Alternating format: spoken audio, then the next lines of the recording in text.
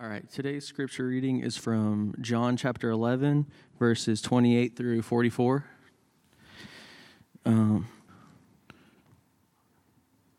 she had said this, she went and called her sister Mary, saying in private, "The teacher is here and is calling for you." And when she heard it, she rose quickly and went to him. Now Jesus had not yet come into the village, but was still in the place where Martha had met him. When the Jews who were with her in the house, consoling her, saw Mary rise quickly and go out, they followed her, supposing that she was going to the tomb to weep there. Now when Mary came to where Jesus was and saw him, she fell at his feet, saying to him, "Lord, if you had been here, my brother would not have died." When Jesus saw her weeping, and the Jews who had come with her also weeping, he was deeply moved in his spirit and greatly troubled. And he said, "Where have you laid him?" They said to him, "Lord, come and see." Jesus wept. So the Jews said, "See how he loved him?" But some of them said, "Could not he who opened the eyes of the blind man also have kept this man from dying?" Then Jesus, deeply moved again, came to the tomb. It was a cave, and a stone lay against it.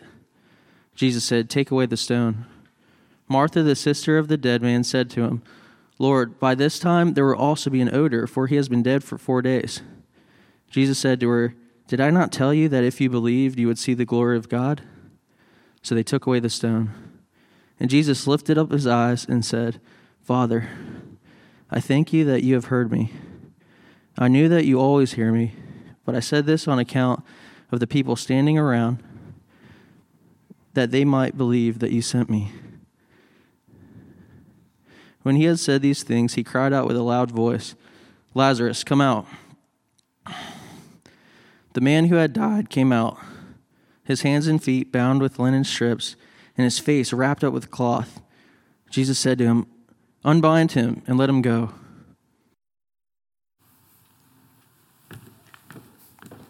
Thank you, Jay. You guys can, you're already seated. The elementary kids can be dismissed to Kidlands if there are any elementary kids here. But first, good morning. My name is Bela Franklin. I'm one of the pastoral apprentices here, and today I have the opportunity to preach through John 11. I recently heard it said that knowledge is not what we come to church for. We come to worship, and this is more like a feast.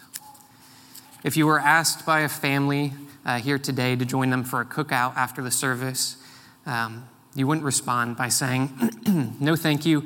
I know what a hamburger tastes like." The knowledge of what a hamburger tastes like does you little good if you've skipped breakfast this morning and are very hungry.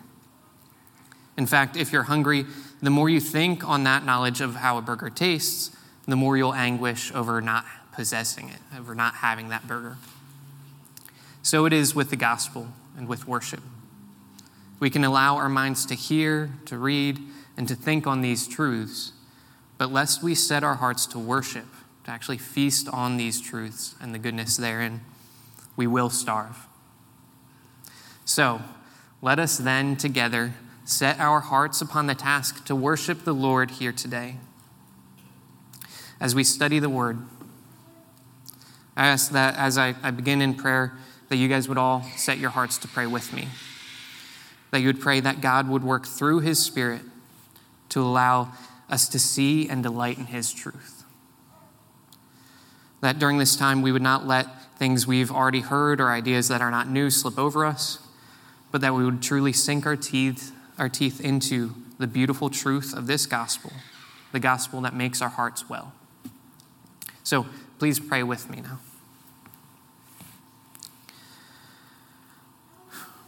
Jesus, I thank you for this church, Lord. God, I thank you, as Amy prayed, Lord, just for the ways that you've knit us together, Lord, for the encouragement that you offer us, Lord. God, I thank you that we can gather today and read your word, Lord, and that as we look at these words, as we read them, as we sing and hear words preached, Lord, each week, that the words don't just bounce off the walls and fall idly down to the ground, Lord, but that these words, that our worship today reaches your throne. Lord, make our worship full and pleasing to you today. God, I pray that as difficult as it is for us and as uncomfortable as it is, that we would see the cold reality of death today, Lord. God, I ask that you would shake us from our comfort, out of our confidence and our ability to draw breath. Jesus, that we would look at this text and see that you are the Lord and that you are sovereign over life and death, and each breath we have is from you, and you give these breaths with a clear purpose. Lord, that we would see our impending death, Lord, as hard as that is, and that we'd see it in a way that causes us to cherish more so the enduring life that you offer. God, help us to know your will, and by your Spirit, help us to do your will. God, I ask that my words today would be clear, Lord, and that they would be true. Lord, that you would let any false thoughts or unhelpful ideas fall away, and let your truth and your beauty and your goodness remain in the hearts of all of us here today, Lord. God, I pray this in your name. Amen. So I have truly enjoyed getting to prepare for this sermon. It's an incredible thing to get to really dive deep into a text and have the opportunity to share what I learned with you all today. And there's so much depth in this text, and I'm actually hoping to really expose a lot of that, but also begin by looking back at what we saw last week. So we'll look at some of the context from last week that Cameron discussed, and then we'll march through this narrative verse by verse. And then lastly, we'll look at three main points of this story, three main takeaways.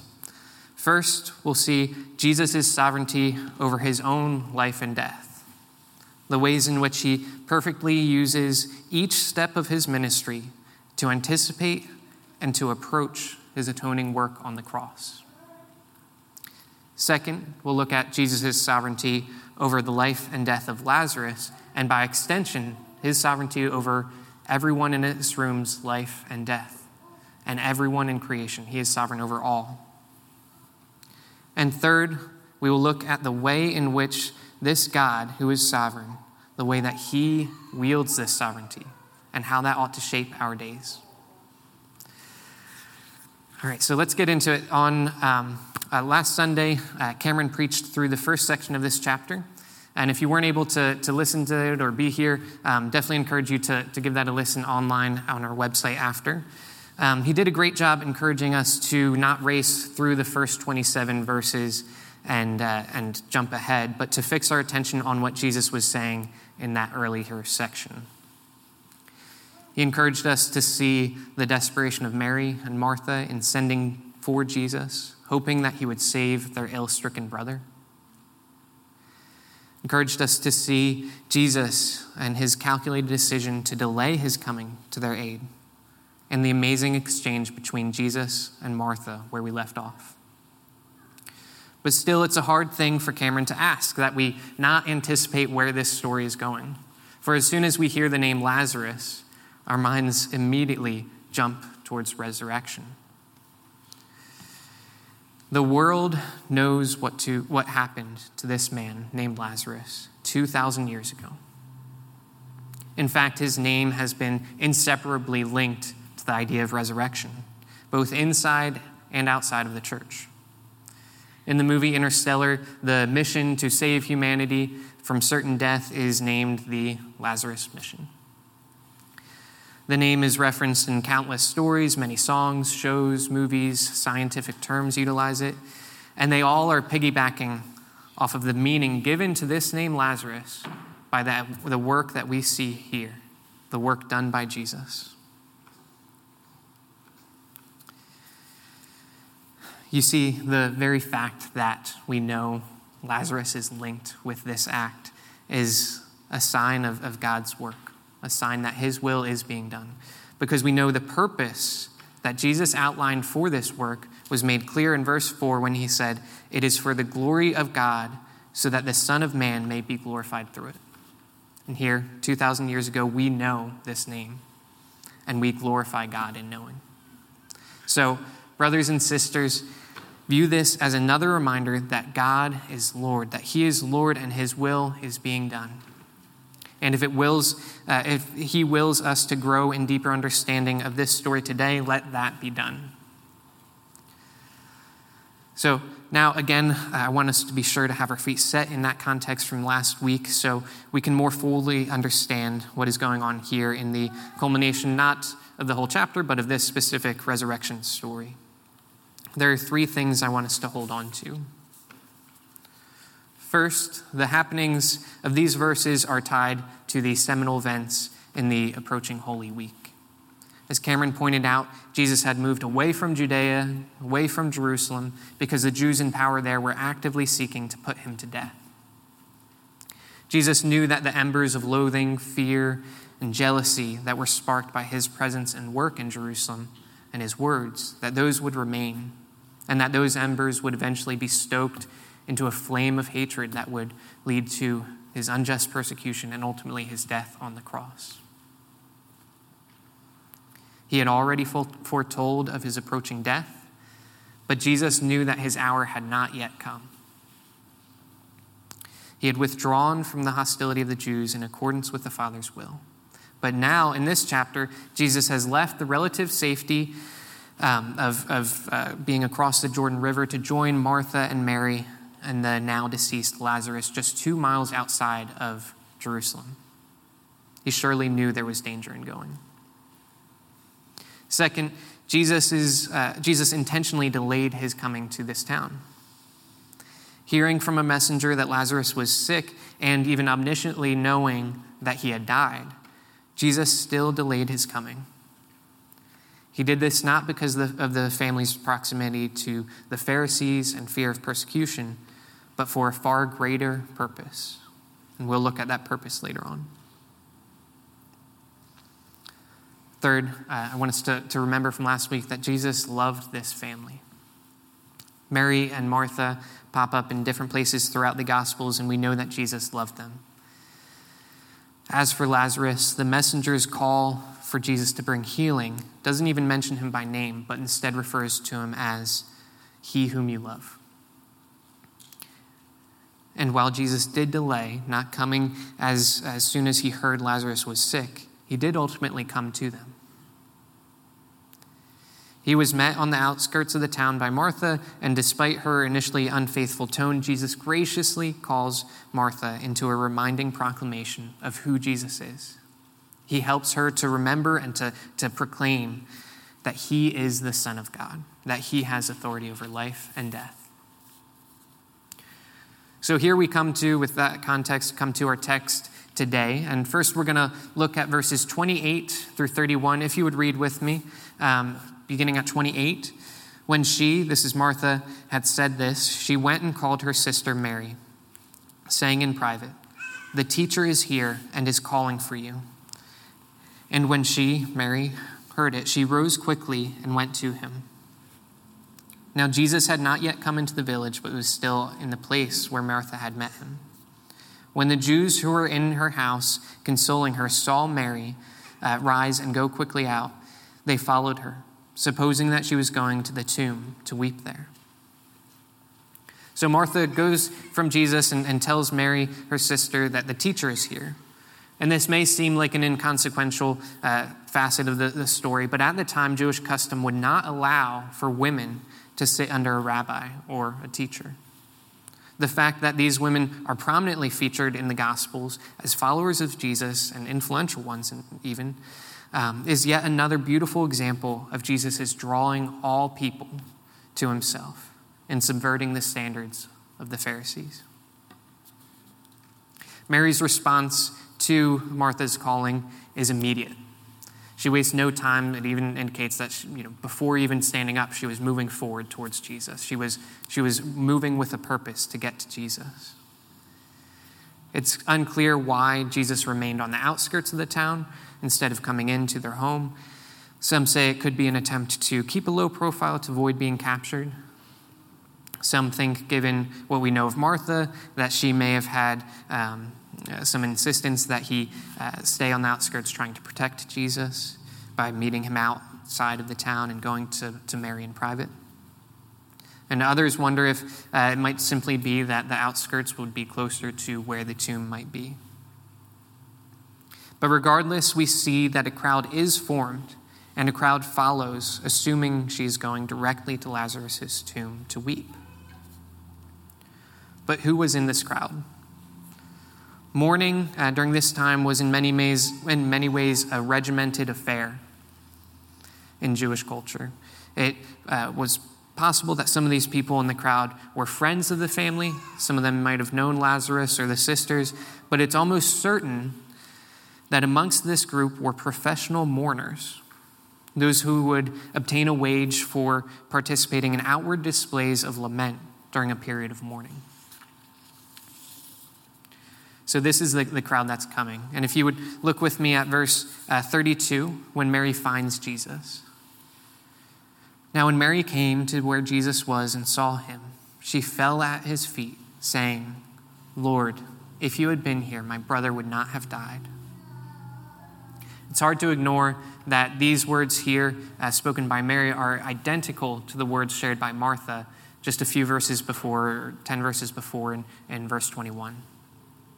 Both women immediately put the death of their brother on Jesus. Mary, as she's known to, does so in a more dramatic way than Martha. She says this in front of the whole crowd, where she is the primary focus. Now, it's absolutely right for Martha and Mary to come to Jesus and know that he could have saved their brother. That's absolutely right and within his power, and good for them to trust in that. But that's not exactly what they say.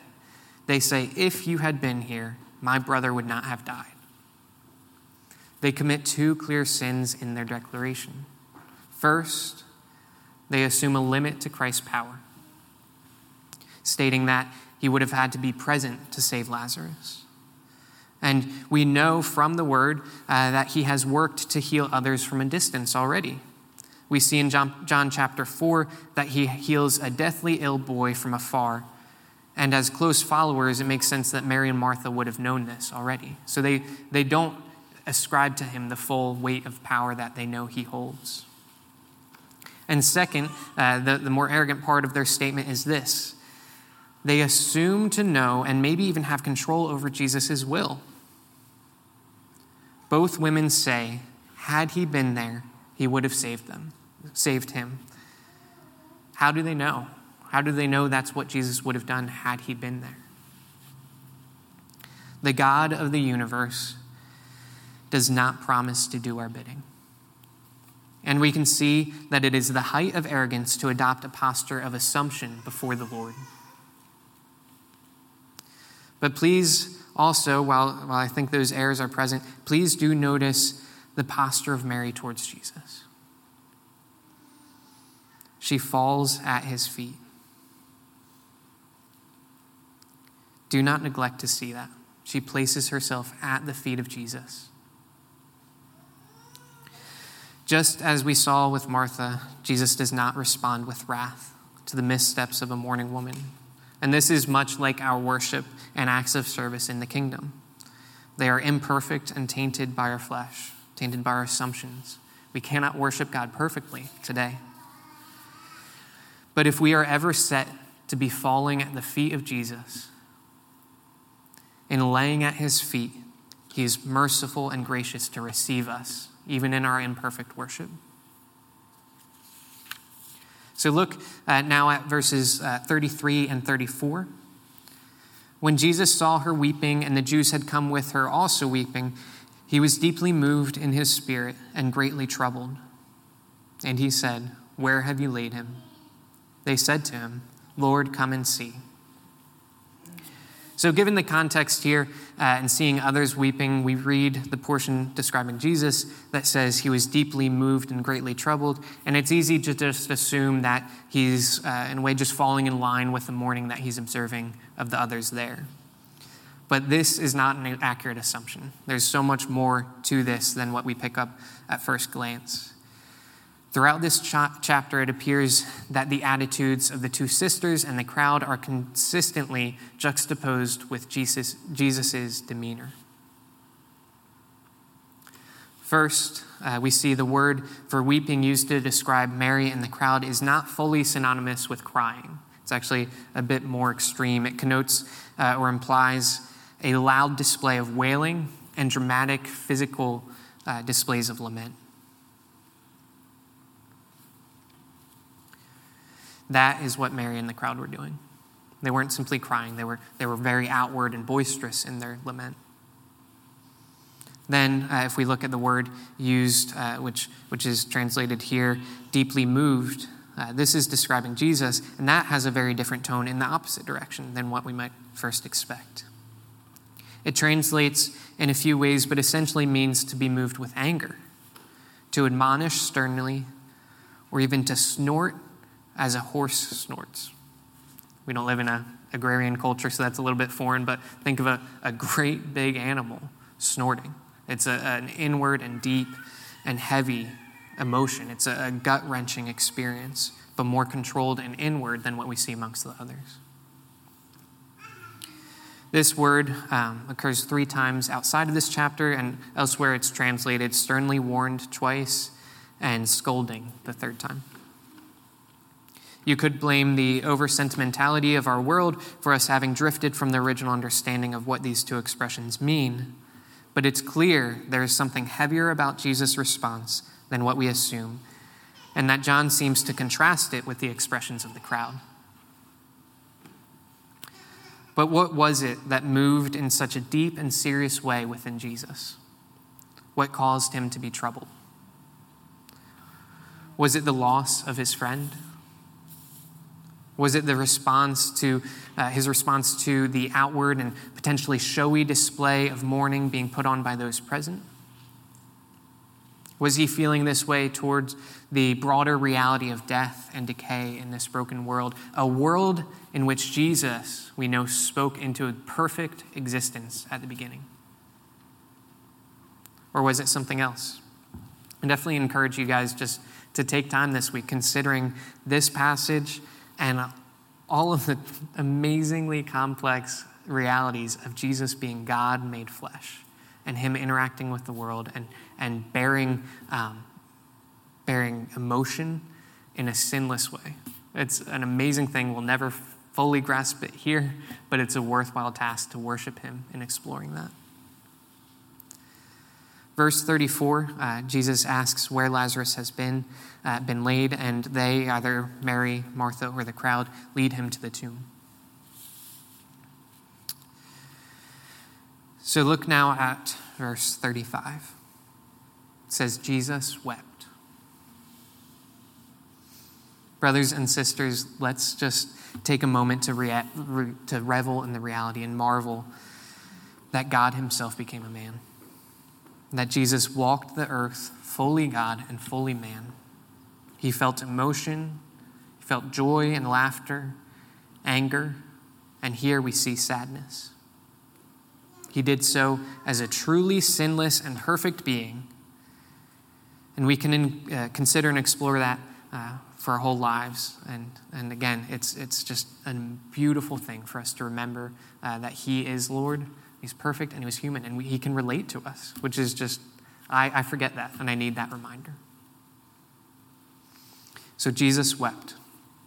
And while being probably the easiest verse to memorize in the Bible, verse 35 is an absolutely incredible piece of the story of what we know of Jesus.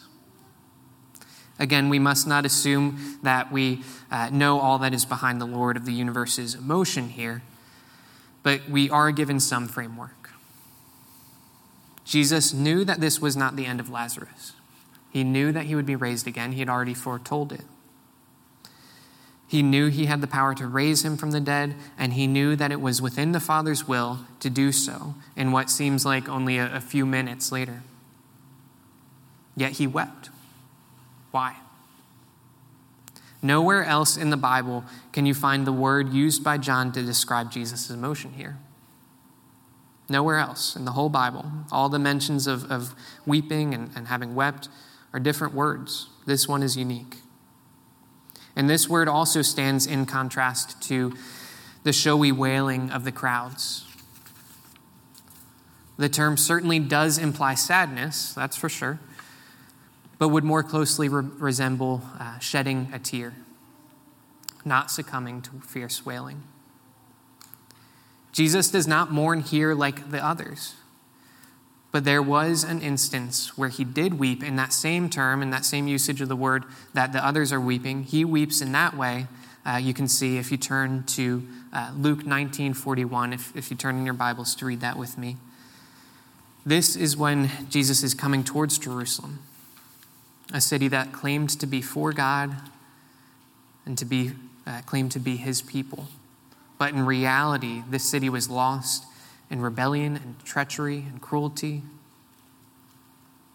Read with me beginning in Luke 19:41.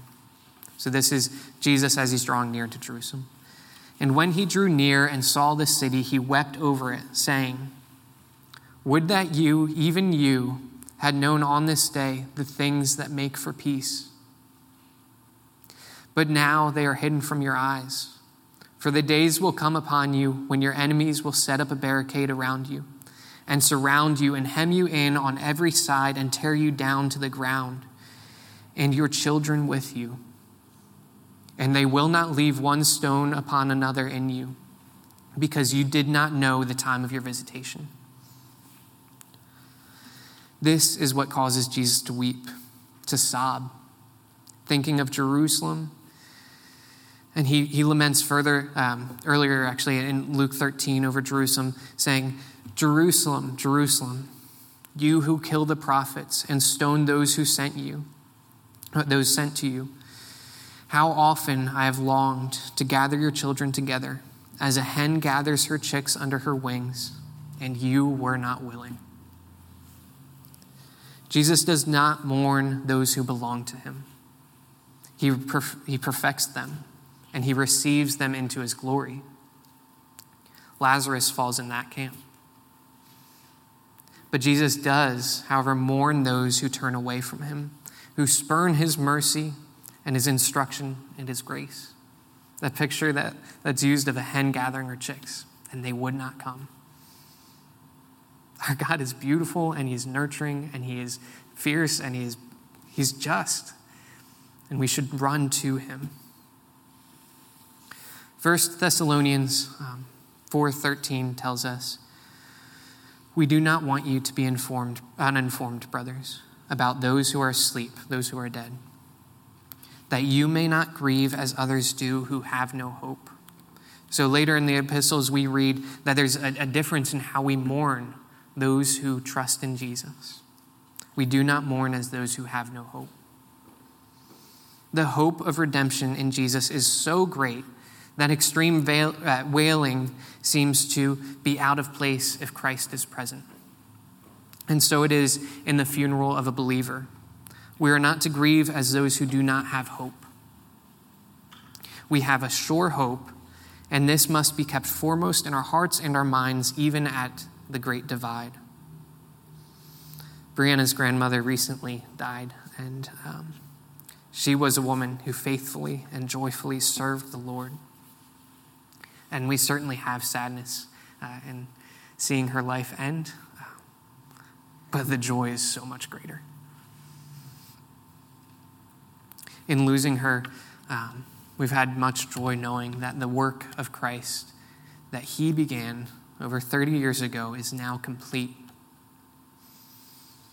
With this certain and true hope, joy envelops the sadness.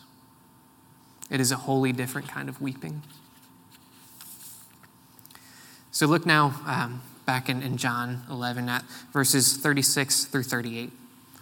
We see two distinct responses to Jesus from the crowd.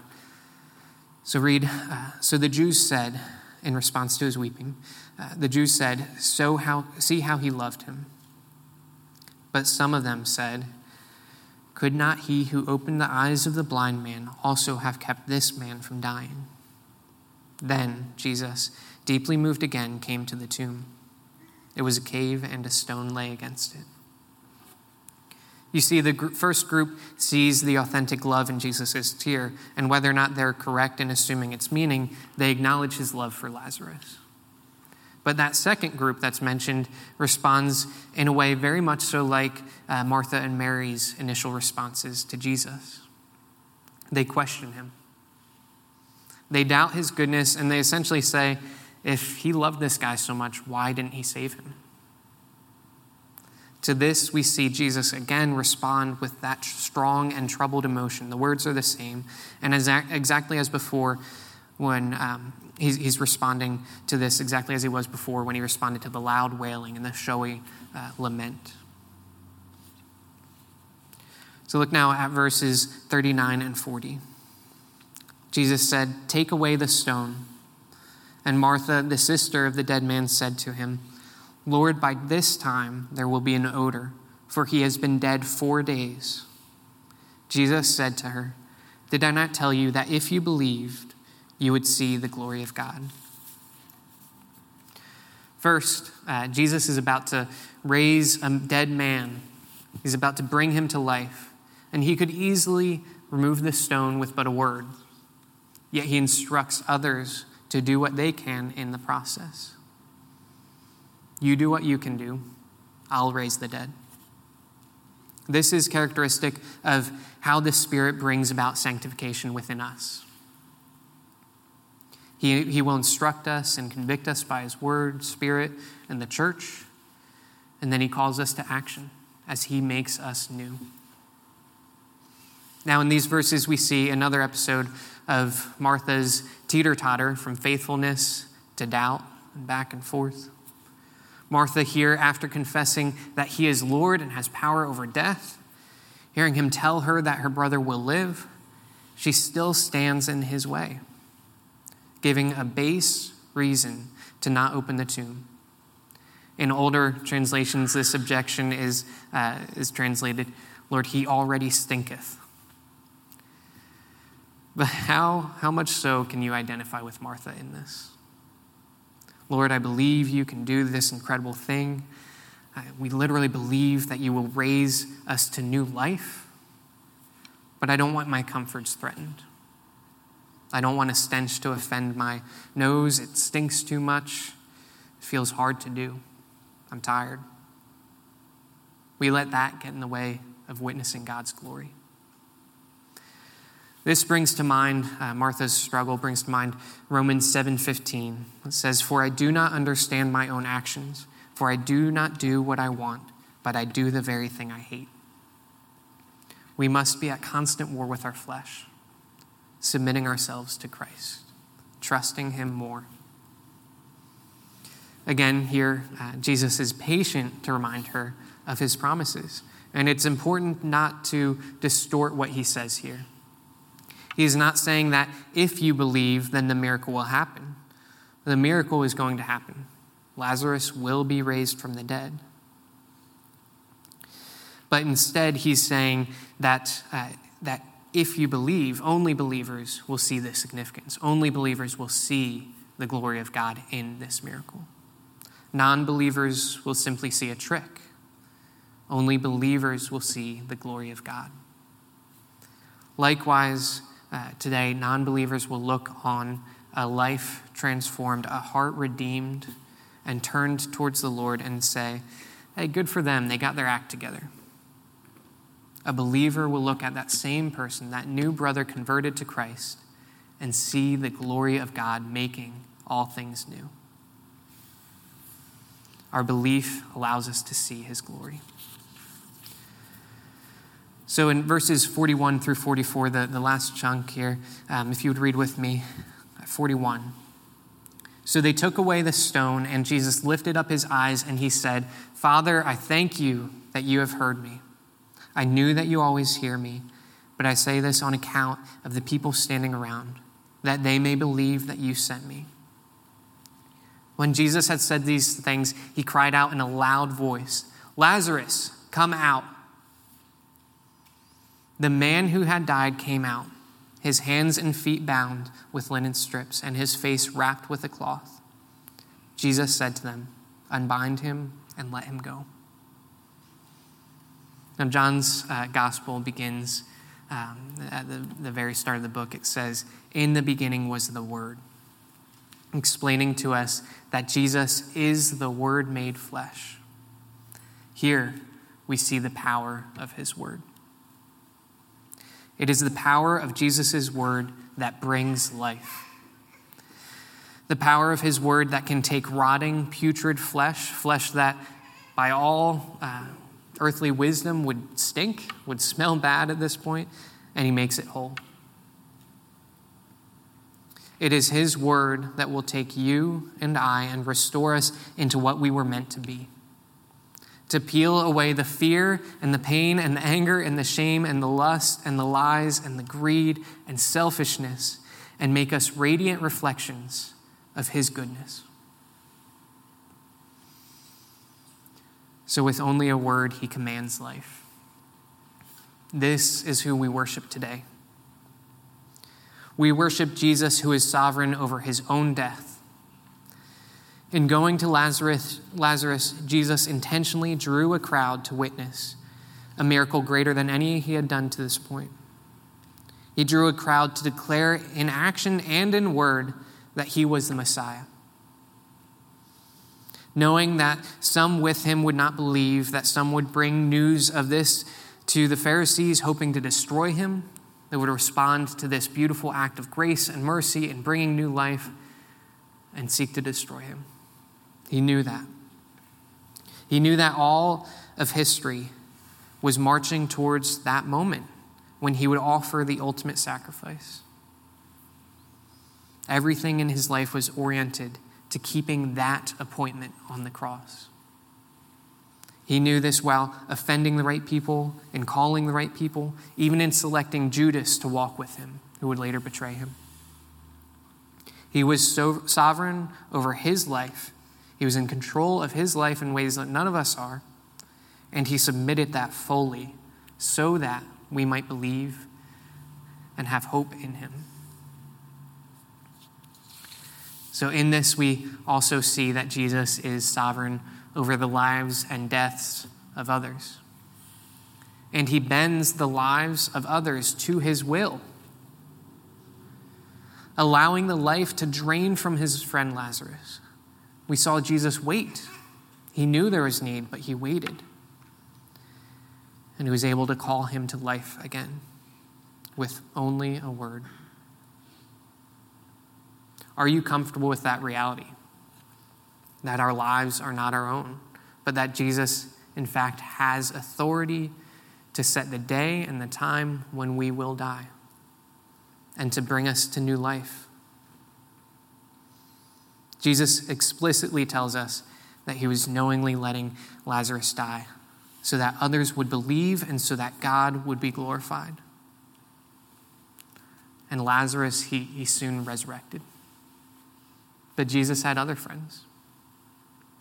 By this time, John the Baptist, who Jesus held in high esteem, Jesus loved, he had been beheaded. Yet Jesus did not see fit to spare him or to raise him. Not yet, at least. John the Baptist's resurrection will be on the same day as mine and the same day as yours. In that moment, it will be glorious. But until that day, he is giving us breath. In this day, he gives us breath. In this moment, he gives us breath. What ought we do with that? He does not give out life callously or carelessly. He has a purpose for each one of these breaths. How do you submit the things that he lays before you? Do you scrounge them together as a child reaching for the toys that are being enjoyed by other children? Not enjoying them themselves, not enjoying them yourselves, but just simply reaching to steal something, to have it, to possess it. What are the responsibilities, the gifts, the relationships, the moments that he puts before you, that he entrusts to you? Your spouse, your singleness, your job, your children, your parents, your pain, your vote, your income, your time, and your leisure. If God is sovereign over death, he is certainly sovereign over those things. Before we close, there is one application that I think is worth sharing. And I know we're only weeks away from what every 4 years they tell us is the most important election of our time. Just like how each new iPhone is the best one yet. And of course, there's never a better time to buy a Toyota. But this is surely a tumultuous season for our country. Despite all the hype, it truly is a high-stakes time. And there's so many voices at play. And I've recently seen something repeated as Christian wisdom that I think, if not fleshed out, could actually be quite dangerous. I've seen people saying, you shouldn't ever say, quote, Christians can't vote for candidate A or B. It's absolutely true that our voting record will not get us into heaven. Praise God that our salvation rests on nothing of our own works. But the way we vote is in no way exempt from submission to God and the principles he calls us to in his word and the conviction of his Spirit. Now, I'm not telling you what that is right now. I'm not saying that means Christian must vote for X, but we must submit that decision to Christ. He may lead you to have a clear conscience to vote for a candidate who is unpalatable in many ways. And the fact is, there's little reason to believe that either of the main candidates today follow Jesus as Lord. But he might give you, by reason of the word and Spirit, a clear conscience in voting for one. Or it might lead you to vote for a third-party candidate who honors truth and justice and actually has a servant heart. Or it might even lead you to abstain from voting altogether. The Bible doesn't say one or the other specifically. I'm certainly not advocating for a specific candidate here, but I am advocating that we not divorce this decision from the reign of King Jesus. Instead, I'm urging you to seek out the areas in which you rest and resist submitting to prayer and guidance in the Word. He is sovereign over all. What things do you not want to submit to? What things do you want to rest on your own judgment, your own wisdom, or that of the world? He's gathering all those things to himself. He is sovereign over all, and our joy is in drawing near to him and to the life that he abundantly gives. All glory be to Christ. Pray with me now. Jesus, you, Lord, you are good to give us this story, Lord, to give us your words here. Lord, that you display your sovereignty, Lord, that you display that you have power over each thing, that you have power to give us the things that we desire, Lord, but that you are better than to just give us what we want, Lord. You give us life. You are not about our happiness alone, but you are about your glory and in drawing us to delight in you. God, I think all of us can look back on a season when we desired something greatly, when we wanted something, and you did not give it, Lord. And we can look back and see that had we gotten what we thought we wanted, we would have faced destruction, Lord. We would have drifted. Lord, you are good. You are worthy of our trust because with your sovereignty, Lord, you did not serve yourself, Lord, but you served others. You served us. You laid down your life on the cross to atone for our sins, Lord. We pray that we see that. Pray that you use this body to draw us closer and closer to you, that we be bold in calling our brothers and sisters to honor you and to submit to you. Pray this in your name.